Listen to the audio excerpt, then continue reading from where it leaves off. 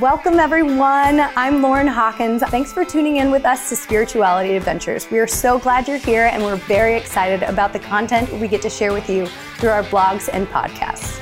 Spirituality Adventures is made possible by your support.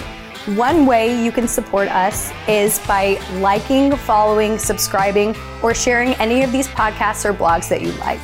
Another way you can support us is by going to our website, www.spiritualityadventures.com.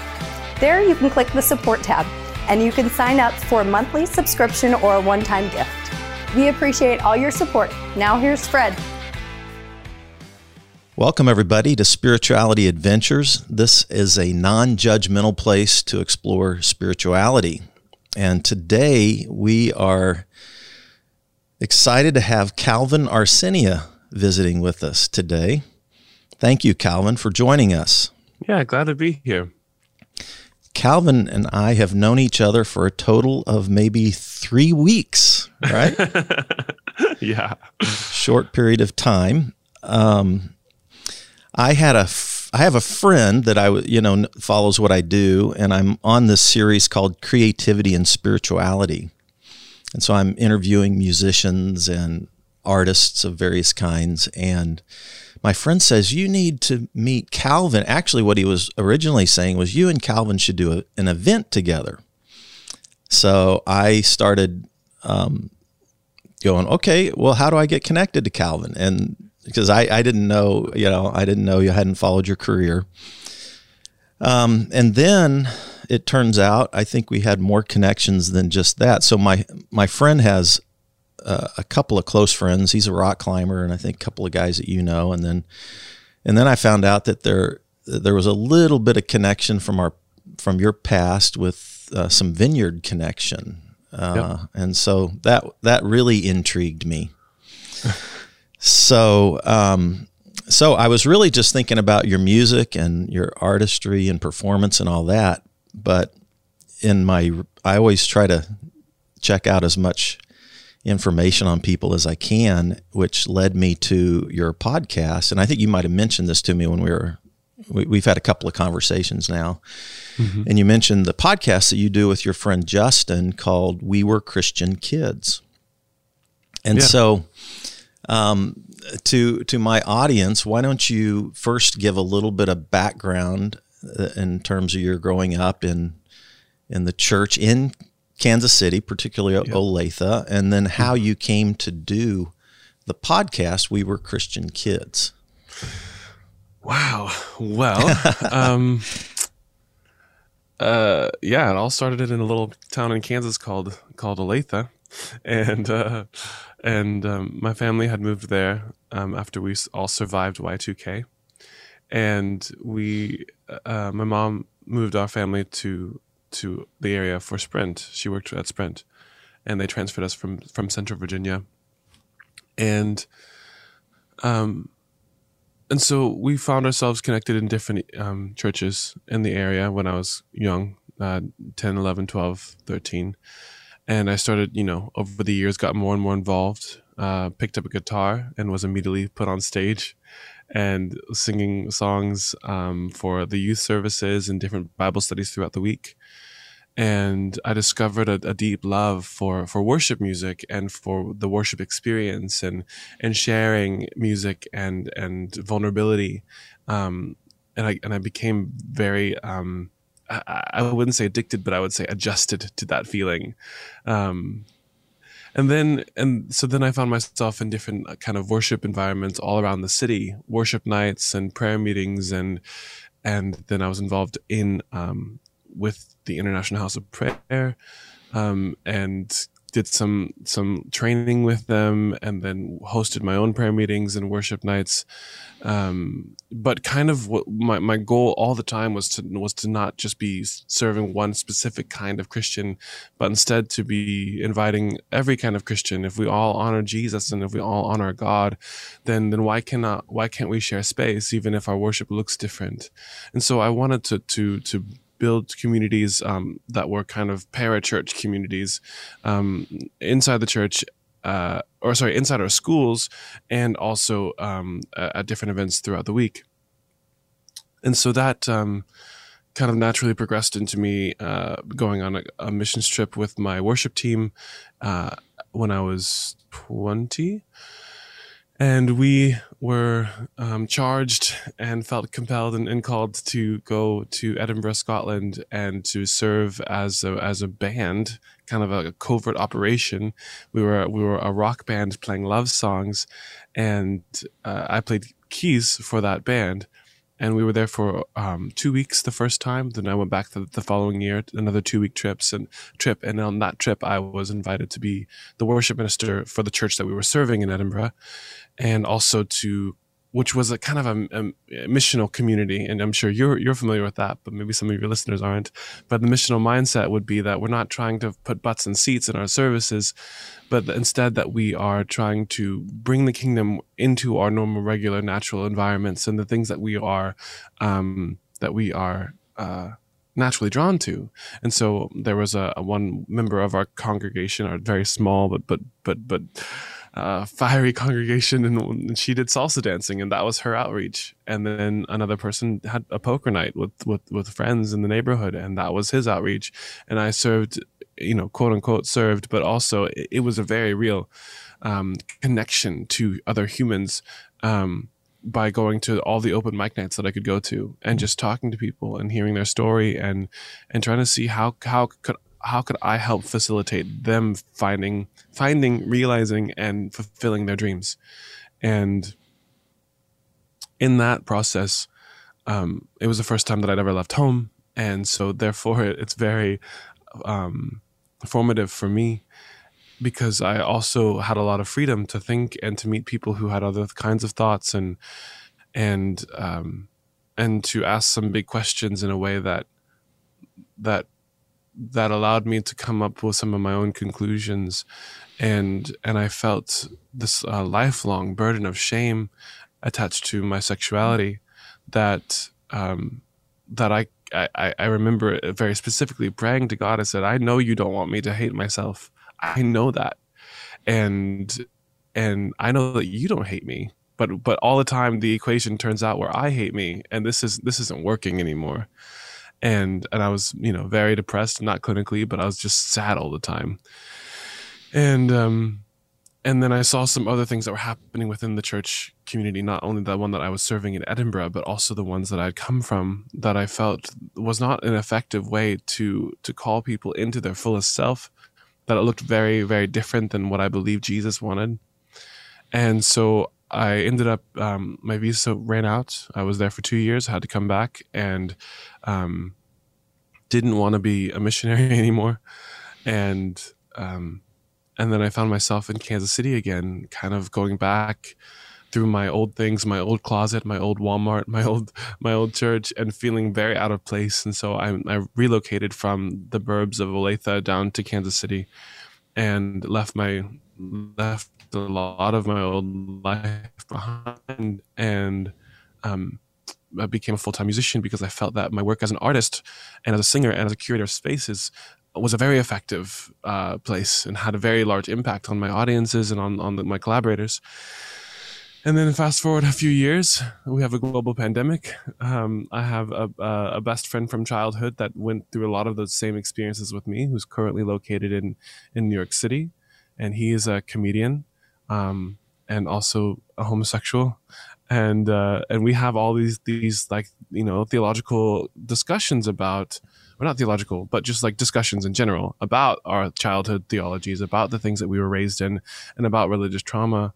And we felt that there, especially in a time when we could no longer run away from all of the things that we are afraid to talk about in normal conversation, such as racism, such as white supremacy. And this was like another one that impacted our lives. And I kind of looked around in a very cursory glance to my right and to my left, and I realized that there are millions of us out there in America alone who have experienced religious trauma to some degree.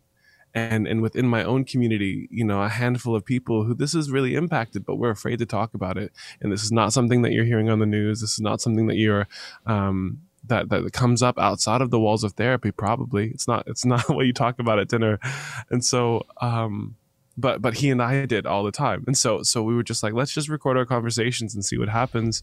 And maybe we'll have a couple guests if somebody wants to, talk about this. But the response has been really amazing and incredible. And mostly because there are so many people that have written in, strangers to me, strangers to Justin, who have experienced similar experiences and have felt so alone in those experiences. And just to hear that somebody else can share that space with them has changed their life and allowed them to have those maybe somewhat awkward conversations that you only have to have one time in order to live a life that is a little bit more free. And so, we have this podcast. We are on episode 17. We're doing it every week, which is pretty, kind of demanding, but at the same time, very rewarding. And yeah, we're going to keep doing it as long as we can.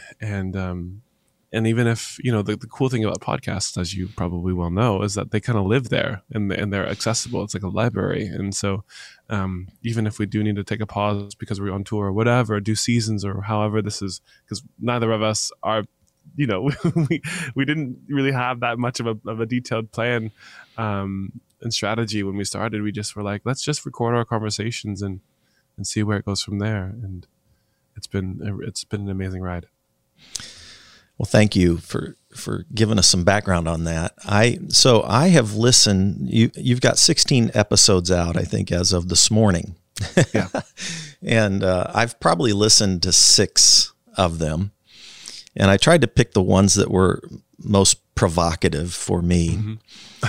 Mm-hmm. Because I want my, and correct me if I give a description that doesn't fit. Okay. Yeah. But I wasn't sure what I was going to get into when I was listening to it. So I start listening, and for my audience, it is a critique of the Christianity that you grew up in. Yes. And particularly the two of you grew up in very similar Christian, evangelical, conservative environments, right? So you're very clear about trying to say, we're speaking about how we grew up. Yeah. And it sounded like both of your parents brought you up in these environments. Is that correct? Yeah, his were a bit more severe than mine, but yes. Okay, right. So you had parents that were bringing you up in these very conservative, evangelical environments. And Justin is Caucasian, you're African American, all right? Yep. And both of you were wrestling with your sexual identity. Yeah. And so you basically, at the age of, it sounds like both of you are about 30 now. I'm not sure if that's correct or not. Yep. And so basically at the age of 30, you're reflecting back on all of these Christian experiences that you had. And at times you're very snarky, right? Yep. Yes. At times you're very sarcastic. Mm-hmm. At times you can be, quite harsh in some of your critiques of the environments that you grew up in. Is that a fair assessment? So I kind of want my audience, if they run out there thinking they're going to get, a biblical inspiration or something, that's not what it is. No. And what's interesting to me is you tackle some of the sacred traditions of evangelicalism. So like you have a whole talk on fear tactics, which is the altar call, right? Yeah. And you have a whole conversation about the sexual purity culture that you guys grew up in. And you have a whole conversation about high key psychological warfare. And you have one on, it's called missionary style, which I was expecting something totally different, but you actually explore the whole missions thing, because you were a missionary in Edinburgh. By the way, I was in Edinburgh for just 4 days one time. I did a speaking tour in the 1990s at Vineyard churches in England, but had never been to Scotland. And so I had a 4-day break, and my mom and dad was with me, and my ex-wife, and we all went up to Edinburgh for 4 days and loved it. Had a blast. It was a place I wish I could have spent a bunch more time. Same. Oh, wow. I just could have literally lost myself there in so many spaces. Yeah. There's quite a religious history there too, with the Reformation and Scottish Reformation, all that stuff. Very fascinating. But it's a lot of sites where Christians beat up other Christians or killed other Christians. That's all of Europe. Yeah, that's European Christian history, which is why so many don't go to church anymore, right? Yeah. I mean, very few people in Europe attend churches these days because of all that religious warfare history, right? So, well, so I found myself cringing at times, and I found myself like going, "Oh man!" Like in some ways, it felt like you were critiquing me, right? Because I started this church in 1990, and it grew to several thousand people, and we certainly practiced some, though not all. There. My version would have been a grace-based nuance of what you grew up in. So very much of what you grew up in, but very much grace-based. Like my vision when I started the church was to have a grace-based church for people outside the church, and accept anybody anywhere. I don't care where you've been or what you've done. You're welcome here. God loves you, and that really would have been my heartbeat from day one. I'm not saying that I always lived up to that, but it certainly was and at the core. There's a bit of like it's the ideologies surrounding Western Christianity.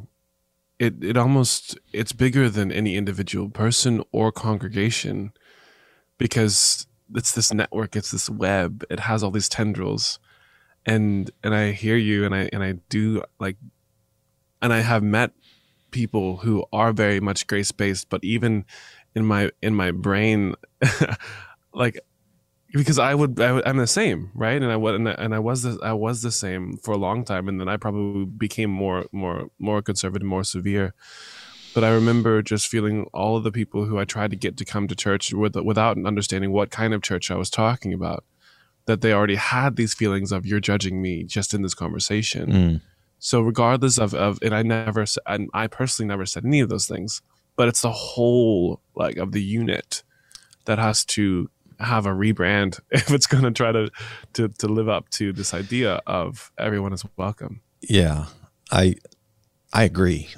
I agree. And what was interesting as I listened to you and Justin talk, I felt like both of you are very eloquent.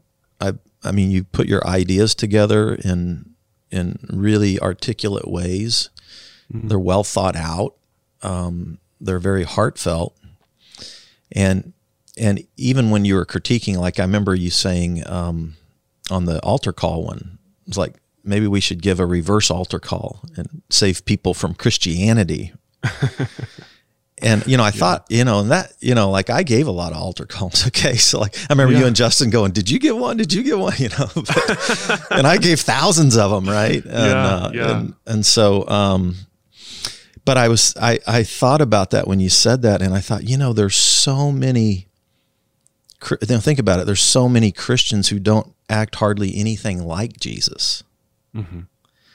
And so there's a lot of people that need to be saved from a Christianity that doesn't look anything like Jesus. Yeah, and saved from all of the shame that came from that experience, and saved from, the culture around America in general at large, the around choosing convenience or even materialism. I mean, I'm not saying that what is considered secular humanism, to use a phrase that we're familiar with, I'm not saying that I'm like, 100% in that court either, because I think what my heart is looking for is a spiritual community, is some kind of sense of my 80 to 100 years of life matter. I want to matter, and I want those years to matter, and I believe that they do.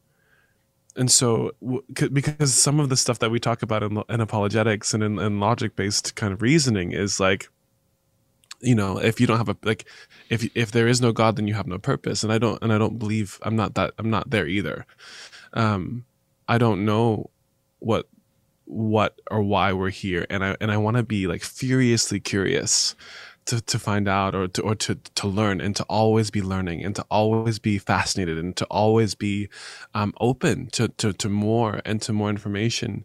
And my experience in the church would not allow me to believe that we're here with no purpose, or that we're here without the ability to have deep and meaningful existence with one another, and the connectedness that we have in one another. I mean, I used to be a part of like really profound prophetic communities, right? And so like, and we would speak beautiful words over one another, and things that would seemingly, without any other reason, come out of completely thin air, but be spot on. And what that leads me to believe in these days is that it's a part of the human mechanism to understand one another deeply without words. And that maybe this isn't something that should be chalked up to only spirituality, but it's just a part of the human condition. And that we should all be operating in this with or without speaking in tongues, or being laying out in the spirit, or having responded to an altar call. I think it is something that is inside of us. That's my only logical conclusion. And so, I mean, I do have a pretty harsh critique of the churches that I grew up in. And the reason why I feel the need to speak so harshly is because I haven't heard anybody from inside say any of these things before. And I've been out for a while, so maybe there isn't, or maybe there is, but my biggest surprise is to hear people who are still actively involved in their churches, who are listening and who are grateful. And that was never anything within our realm of possibilities for what was going to happen through the podcast. But it's been quite a ride. Yes. Oh man, so when I listen, there's so many conversations we could have. It could go on for hours, and it'd be fun. I would really enjoy, and maybe we'll have more. But I want to focus it a little bit here. So, sure. When I listen to you guys talk over the course of 6 episodes, so I've listened in the last week about 6 hours of you guys having conversations. That's so I'm crazy. dreaming about your guys' conversations now, right? I'm going to bed and I'm hearing your words, so it's funny. And then I've listened to your albums over and over again too. So, so I got Calvin running through my head these days. So anyway, and not John Calvin either. So, anyway, but nonetheless, as I listened to you guys, one of the things that I heard was how much shame you had growing up in these environments with your own sexuality. And I understand shame, Calvin. I've shared with you some of what I went through the last couple of years, and I was so deep into my own shame, felt, oh gosh, like so dark that I wasn't suicidal, but I was a step above it. Yeah, that feeling where you want to dissolve. I just wake up every morning hating myself. Yeah, and I wish you could just disappear. Yes, exactly. Yeah. Small. Like you don't want to have to endure the pain or like the mess, but you just want to evaporate. I hate that. And hearing you guys talk about that and how, to some degree, I mean, maybe to big degrees, your own families and religious environments accentuated. Mm-hmm. So like think about just any of us that grow up with our sexuality, no matter what, no matter how we identify, it's confusing, right? For young kids to grow up and figure sexuality out, right? It doesn't matter. Yeah, especially when it's taboo in every form. Exactly. And then to be conflicted with the messages that are coming at you all the time, and then to feel shame at the very core of your being and the religious trauma that created. And so what I heard from you guys both over the course of listening was like, in your heart of hearts, if you could rescue kids out there in all of these churches that might be going through a similar experience of shame and trauma, that you would do it. Yeah, in a heartbeat. And absolutely. I appreciate that heart.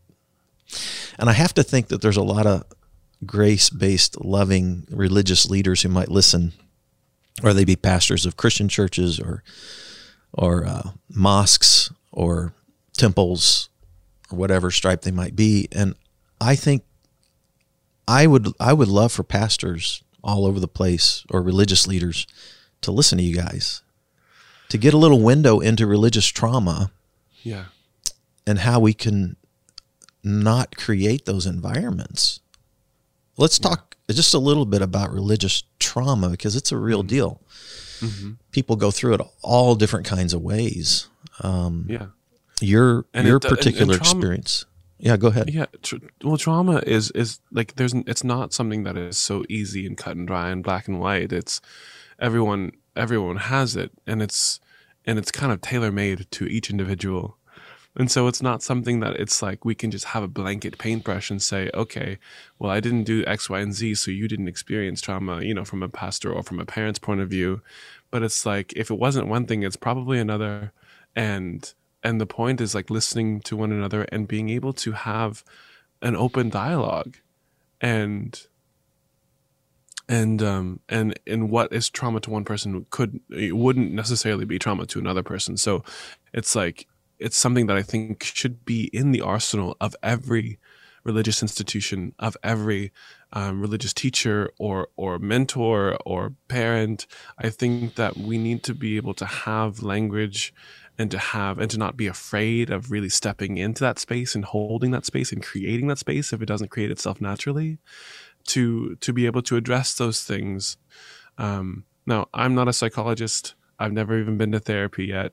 I'm going to, but I am somebody who explores these things a lot and tries to open up those conversations within my just interpersonal relationships, and that came as a result of being in Bible studies and small groups and stuff for most of my formative life, and so I just know that there is a lot of effective things that happen in those spaces. I'm crying at the altar calls. I mean, it's just like such a specific depiction of that. Is like sometimes people will respond to altar calls because of all of the shame that they're feeling, and I want to be relieved of that, which is kind of this like self-fulfilling prophecy. Would people feel so much shame that they would have to respond in this way with all of this emotion if there weren't people telling them that they were messed up all the time?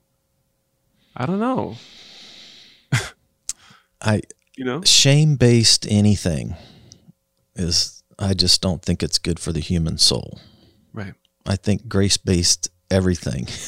Yeah. This is where it's at. So you asked me, just might have been yesterday, if in all of my religious training, if I'd ever had a course on religious trauma. And my answer was no. Mm-hmm. And so, think about it, I'm 60, and I went to one of the largest religious institutions, universities, for a bachelor's degree, majored in religion, in preparation for ministry there at Baylor. And then I went to one of the largest seminaries in the world in Fort Worth, Texas, Southwestern Seminary. Masters of Theology, they called it Master of Divinity. Mm-hmm. I always thought that's a funny name for it. Anyway, fancy. Master of Divinity. Anyway, how can you ever be that, right? Anyway, then I did a Doctor of Ministry at Fuller Theological in Pasadena, which is one of the premier evangelical institutions in the world. Then I was working on a PhD in the Hebrew Bible, just short of my dissertation, working on my dissertation when I went to rehab a couple of years ago. And never once did I have a course on religious trauma or how various people can experience trauma religiously, how we might either avoid creating that or at the same time help people come out of it. Right? And so, my answer was no. And then we started talking about I mean, there's a huge need there. Just imagine if the global church shifted their narrative that they were providing free therapy for religious trauma instead of teaching the stuff that they're normally teaching. I think their churches would be full. You know, I had a mentor say when I was younger, if you preach to people's pain, you'll never lack an audience. Mm-hmm. And I might change that word from preach to just if you care and listen and love and talk about wonderful ways to heal from pain, you probably won't ever lack an audience. Yeah. I don't know. I have a feeling. I know all my therapists that I refer people to now are full for the next 3 or 4 months because everybody coming through this pandemic is like just all the mental health issues are off the charts right now and trending in the wrong direction. Mm-hmm. Well, I want to toss a couple of ideas to you because there's a couple of times where you and Justin say, well, wouldn't it be cool if there was a Christianity that... And then you say some things, and I'm like going, "Oh, I could be on with that one," you know. And so one of them was like, "What if Jesus saved us?" You know, like not if we're just trying to scare people out of hell, but what if Jesus saved us from? And I think Justin said this, like not loving ourselves, or saved us from not loving ourselves, or not loving others, or not loving what we're all, you know, this greater, higher power thing that we're all connected to, that kind of a thing. And what if Jesus saved us from like self-destructive things and helped us to love others, love ourselves, and be connected to something that's loving and greater, that's bigger than us? I go, I'd buy into that. It sounds almost familiar. Spirituality adventures. I like to say spirituality is connection to self, others, and something greater than you that's loving and caring, or belonging to self, others, and something that's greater than you that's loving and caring. So, yeah. And then I wanted to run this by you. So when we guys were talking about the Great Commission, and I was thinking about Jesus. You know, there's 4 versions of the Great Commission at the end of each gospel, but the most famous one is the Matthew chapter 28 one, where Jesus says, "Go into all the world and make disciples. You know, go and make disciples of all nations, baptizing them in the name of the Father, Son, and Holy Spirit, teaching them to observe all I've commanded you." So I was thinking about this as I was listening to you guys. What if we talked about the Great Commission like, go and make disciples. Disciples are learners. So when you described how you valued learning, openness, curiosity, I actually wrote that down as one of my core values just recently. Curious, open, learner, hungry to just learn and grow, right? So disciples are learners, students, basically, you know. So go and make learners of all the nations everywhere. And then there's this Trinitarian formula, baptizing them, the Father, Son, Holy Spirit. And there's a my favorite book on the Trinity is by Richard Rohr. It's called The Divine Dance. Beautiful book. And I'd encourage any of my listeners to read it, and you as well. I mean, I think you would love many, many parts of it. But he pictures the Trinity as a community of love, a community of dance and love that is both one, unified, and diverse. So a community of love that's both unified and diverse. So, and baptism means immersion. So what if we made learners, open, curious people who are immersed into a community of loving dance that's diverse and unified, and that we taught people how to live by the Sermon on the Mount, the teachings of Jesus. Love your neighbor. The upside down kingdom. Interesting. Yeah, I love it. I would love that. And that's kind of what, you know, some of the things that we're also trying to explore in the podcast is that because there's not been a lot of middle ground. I think if you are somebody who has experienced trauma from the church, or disagree with the way that things are conducted inside of local churches, then you tend to not want to look at anything that Jesus said and throw out the baby with the bathwater. And I think we're trying to create a space where let's actually do the thing that we were taught never to do, and let's cherry pick. And at least let's find out, like, what of those experiences are we still using in our life that we find beneficial, and what are some of the teachings of Jesus or the Psalms or wherever, you know, in the scriptures that have proven themselves to be worthy in our lives from personal experience. And let's use those things, because if they're good, they're good, and if they're good to us, then that's why not? So and also to have that be in a way that we're not pretending to be anything that we're not. And I think a lot of my life I wasn't pretending, but I definitely had to self-edit a lot.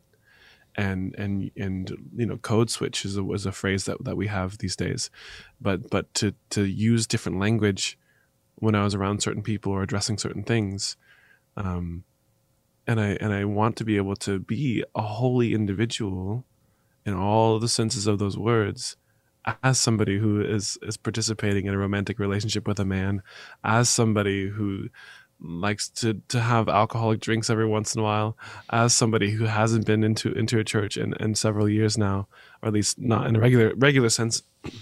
And how do I, as this individual, as this artist who wears makeup and glitter and earrings and paints my nails, how do I get to have a holy experience in this body as it is, and to not change things in order to be more culturally acceptable by white suburban churches that I was raised in? And am I still a holy individual? Am I still an eternal being? Am I still somebody who has communed with the Father? And I believe in a lot of ways I was, at least at this again, greater being who is loving and benevolent and who gives a sense of belonging. I have experienced that for years, all the time. And I believe that those experiences were real experiences, to the sense that I was connecting with something greater than me. And I don't want to resent those parts of my life. And I think a lot of people in the resenting communities would want me to question all of those things. And so and sure, I can question that too, and allow that to be a safe space to do so. So I just I want to be able to look at all of these things kind of objectively and anthropologically, to understand the inner workings of it, and what is beneficial, and what is what can be left aside, and how do we move forward as a society and as people and as individuals in a way that is healthy and sustainable, and brings us into a more empathetic future. You're so eloquent, really, and you word things beautifully.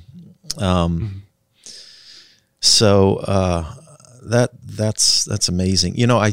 So here's an interesting thing. Everybody cherry picks the scriptures.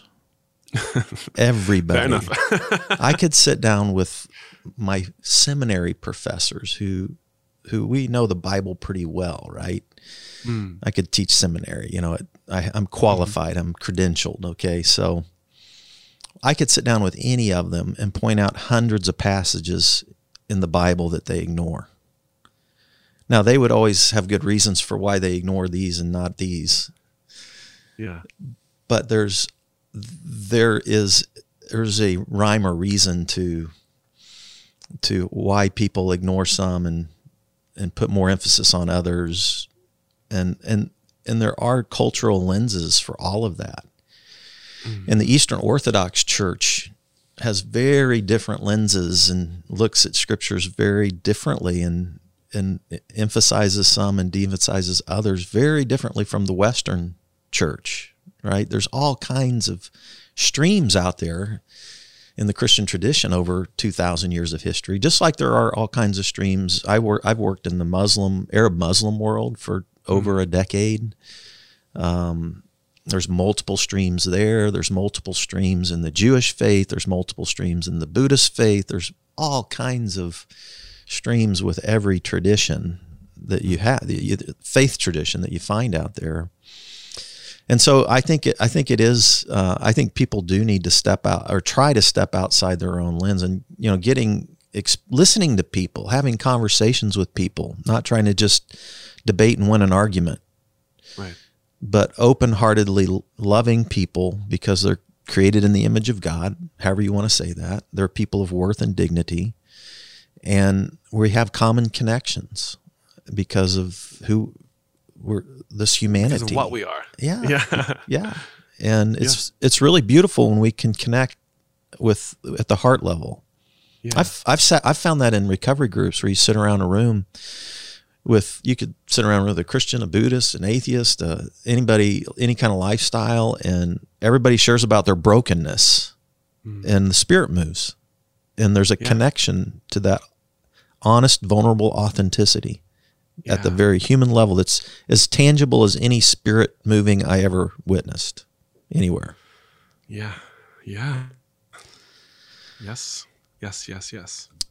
Well, when I listened to your worship podcast, I was actually caught off guard because I'd listened to some of the others first, and they were quite snarky, sarcastic, and so I'd kind of gotten into the rhythm of that. And then when you and Justin talked about worship, all of a sudden there was a different tone. You weren't nearly as harsh in your critique of worship music or some of, and you wanted to be a worship leader, and you were a worship leader, and you wanted that to be your lifelong career, and that was a big part of your whole identity from the time you were very, very young, as if I'm understanding right. Yeah, I mean, I was probably 13 or so when I had made that a priority. That is quite young. And so it was very evident that there's still aspects of that you hold on to and that you cherish, which you kind of expressed that in a broader way just a moment ago. Yeah. But how you're trying to hold on to some things, and maybe just express a little bit about what you're holding on to from that experience with worship music. Yeah. And worship leading. It's also reminds me of what you were just saying in the recovery group, when you open up, when you tell your story, when you are vulnerable about pain, when you're vulnerable about being, about not being complete, or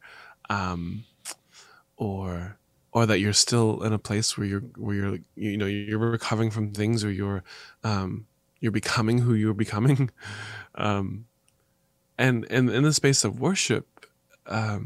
In churches, we enter that space on a regular basis, and at least as a worship leader, I took my role very importantly, as it is my job to facilitate an experience, to get people to encounter an uncreated God coming from wherever they came from, having no musical background, as fast as possible. And to get everyone on the same page as fast as possible. So how do we do that?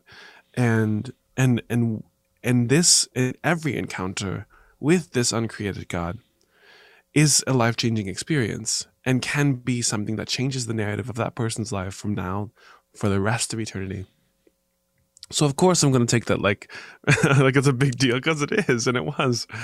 And I've now adopted those same principles as an artist, and as a man, as a person, that we can have those same kinds of encounters with the person who's checking out your groceries, or your bank teller, or the person who's serving you at the restaurant. Like, there is opportunity in every human connection to change the narrative of that person, or to invite them into a space that could change the rest of their life for the better.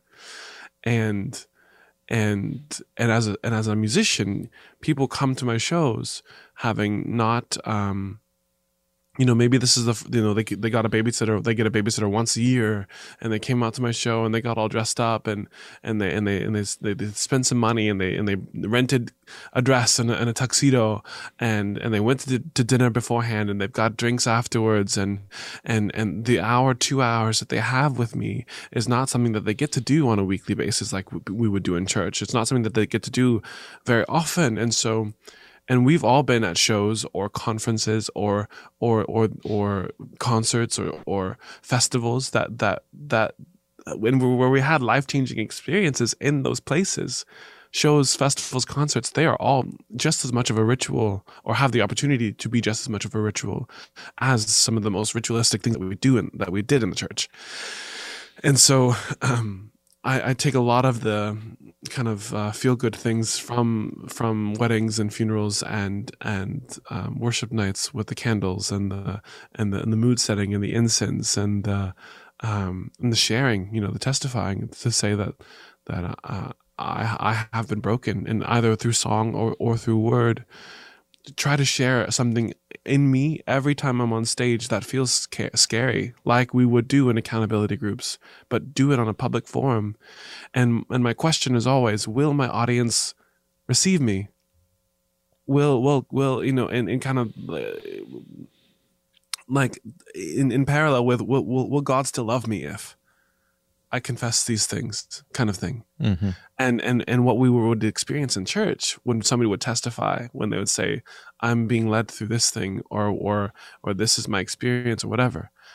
And like you were saying in the recovery groups, like this is my hang up, the Spirit would always fall. And I believe the same thing is happening in my shows, not in the same exact sense, but something that feels similar. And so, I absolutely believe that there's something very human in this experience, and I feel very excited to be able to provide those experiences now for people who may have no other way to have those. It's beautiful.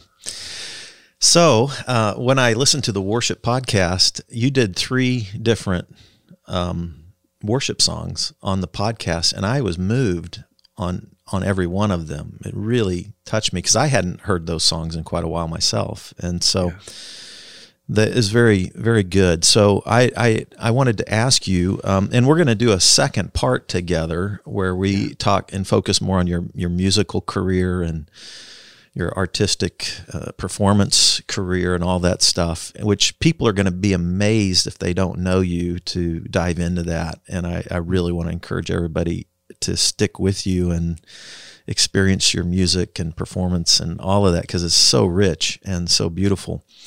But I'd ask you just to close us with this first segment with one of your songs. And by the way, you started on guitar, right, as a child, just so people know, but then 10 years ago you picked up the harp, and you've become this has become one of your identifying features, is the spiritual nature of Calvin and the harp. It's very cool. All right.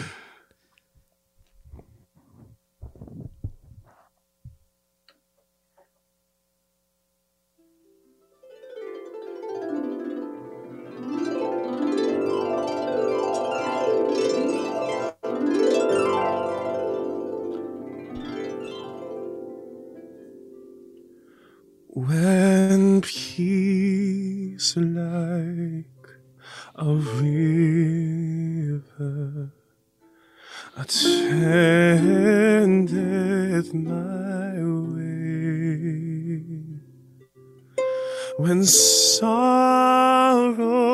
like sea billows roll, whatever my lot, thou hast taught me to say, it is well with my soul, it is well with my soul.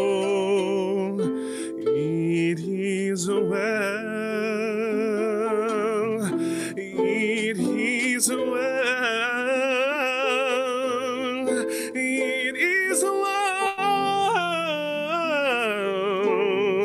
with my soul. It is well.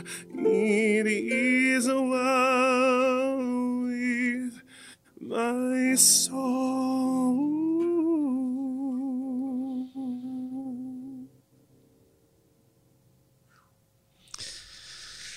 Beautiful. Hey, all right. Yeah, I shouldn't clap into the mic like that probably. Anyway, but beautiful. Thank you so much. Well, thanks everybody tuning in to this episode of Spirituality Adventures. Hope to see you next time, and we'll be doing a part 2 with Calvin. Thank you so much, Calvin, for joining us today. Thank you for having me. Thanks again for tuning in. Remember to visit our support page at www.spiritualityadventures.com. If you like what you heard, be sure to share it and leave a comment. Thanks again. Have a great day. Harvey Media Production.